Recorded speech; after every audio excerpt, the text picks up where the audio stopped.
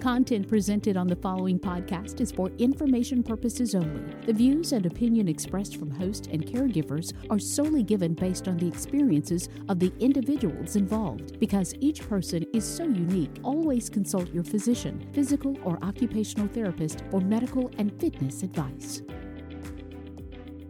Are you struggling to help your aging parents or disabled spouse to do everyday personal care tasks? Are you concerned about them falling or you injuring yourself? What is the task that is so difficult for you to help them to do? You are not alone. We can help. Finding a Foothold is a weekly podcast show that invites you to call in and tell us your challenge. Here, you can receive practical tips and strategies from an occupational therapist and from other caregivers like yourself. And here is your host, Consuela Marshall. Hello, and thanks for tuning in to another episode of Finding a Foothold.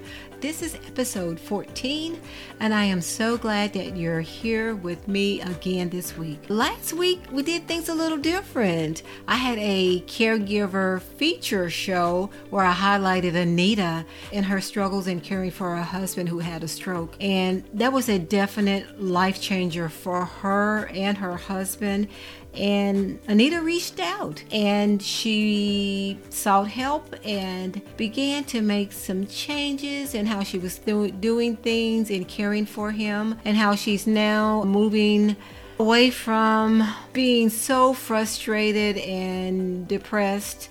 She was able to change some of the ways that she was doing things, and things are starting to get a little bit easy for her. And I'm so happy that she reached out. She's thinking of taking my recommendation that you reach out for a support group or some individual counseling or coaching, and for some counseling for her husband as they are coming to grips with this new reality that he has what is potentially some permanent paralysis, but for sure some things that have definitely changed their life for the moment. And just so you'll know, Anita is not her real name, but I've chose to comply with HIPAA guidelines. But I just wanted to give you an open door, just a peek into the door of Anita's life and her struggles and how she is now beginning to embrace her new norm. And I'm hoping that her story will just inspire you to continue to reach out, to just call into our call-in line is a big step. And yes, we will continue to have the call-in line, the call-in segments of the show. But as I'm beginning to develop the show and really just trying to see how to format things, I am definitely looking at alternating the shows between a caregiver-focused show and then the next show being a segment where I get to answer the calls that have come into the call-in line. So that's the plan today, but it's your comments and it's your suggestions and it's your feedback that is going to help me further develop this community. I am also going to begin to really share more of my personal story of caregiving for my mom. One thing I have learned in doing this podcast, this short period, is I've got some stuff that is coming to surface that I have really forgotten about. Some emotions that I've had and some feelings that I had when I was caring for my mom. And they mirror some of the same feelings that you all are having. So I am really seeing a connection there with this community and saying, I have been there. I have felt those feelings and really trying to process why I was feeling that. And also, surprisingly, having some feelings inside of me that I have not totally processed. Some feelings, some disappointments, just some things in my heart that have been hidden deep down there that I didn't even really know that they were still issues until I started to write blogs, talk about caregiving on the podcast, listening to you all who've called in, that I'm saying on some level I'm dealing with some of the same things that they're dealing with. And now they're coming to light and I want to just finish processing them through. And part of the processing them through is talking about them and bringing them to surface and just really dealing with some things that I just have hidden down in my heart that I really didn't know even until recently that I even had them there. So it's a good but a scary place to be. But my desire is to share my heart with you and if you can identify with some of the things that I'm going to be sharing with you and how I've dealt with them, then I want to at least be able to use my story to help you all as well. So that's it for that. And I appreciate, again, you tuning into this episode. And we're going to move right into the calls, and let's see if we can help some of our callers. And our first caller is Kathy. Kathy is calling in, and this is her question.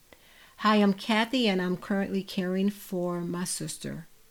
My sister had a shoulder surgery, and I've been here with her a couple of weeks, but it's time for me to go home.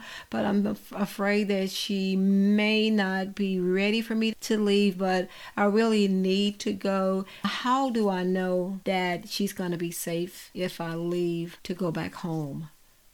Okay. Kathy, thank you for calling, and thank you for putting home on hold, and you're there to care for your sister who had a shoulder surgery.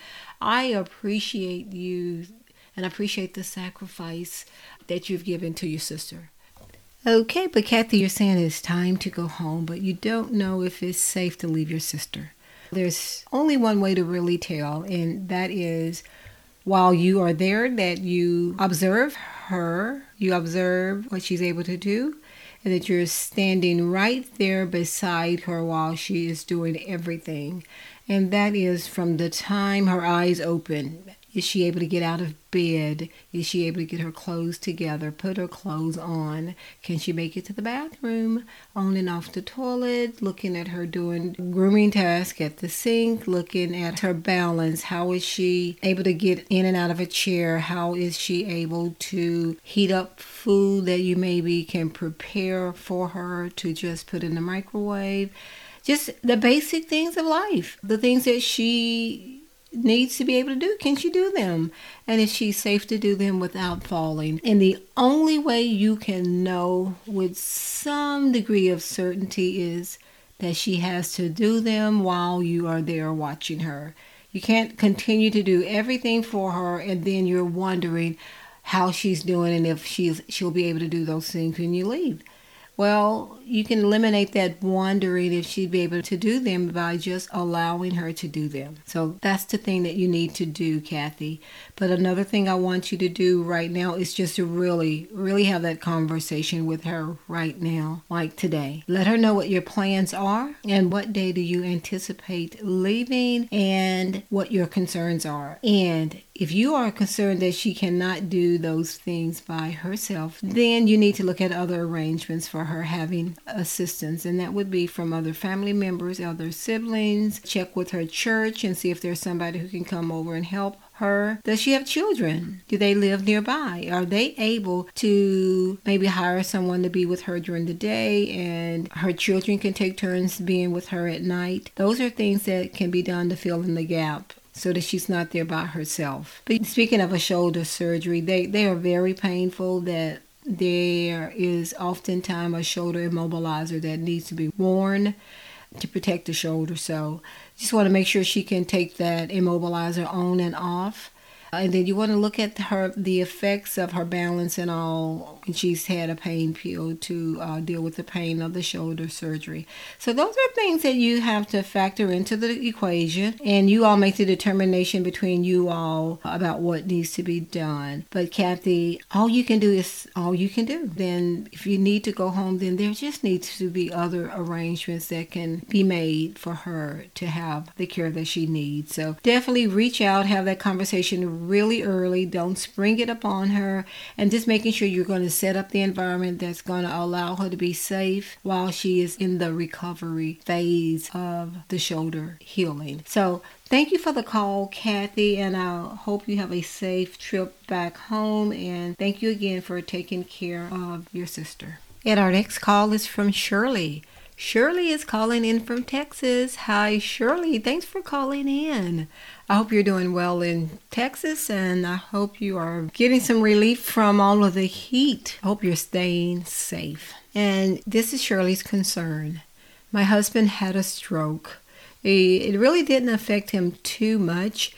he can still almost do everything that he did before. He just has a little weakness on his left side, and he is right-handed, so it hasn't affected him much. But the major problem has been his vision and his ability to read. He's having a hard time figuring out the words on a page, and he doesn't see things on the left side of his body like he used to. And my concern is that he has recently been asking to start drive again, and I am very concerned that he may have a wreck because of his vision. Are there any suggestions for me in knowing when is it safe for him to drive again? Okay, Shirley, thank you for the call. The problems that you're identifying with your husband's deficits after a stroke are very common, and to have like a left side visual change, it happens all the time. It just depends on where in the brain that the stroke occurred.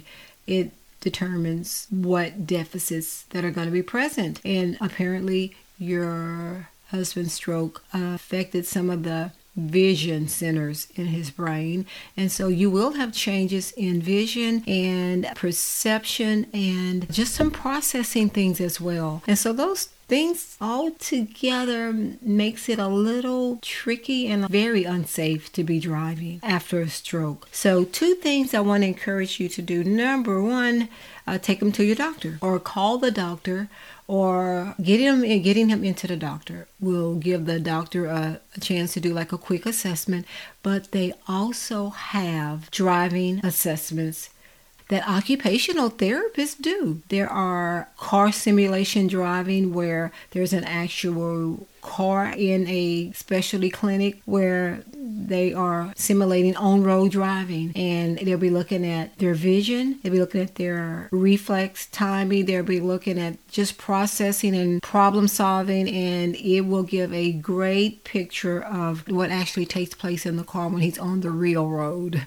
So I want to encourage you to somehow talk to your doctor and see about getting them into the doctor, and then him being referred to having a driving assessment done. Really, a look at those deficits a lot closer is to really get them into therapy.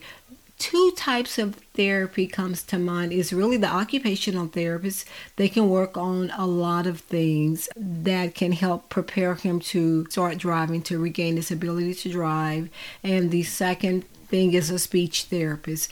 The speech therapist looks at a lot of the perceptual, cognitive, problem solving, memory, concentration, those type of things that are important behind the wheel of a car. Okay, thanks for the call, and take care, and thanks for being concerned about your husband. Have a good day.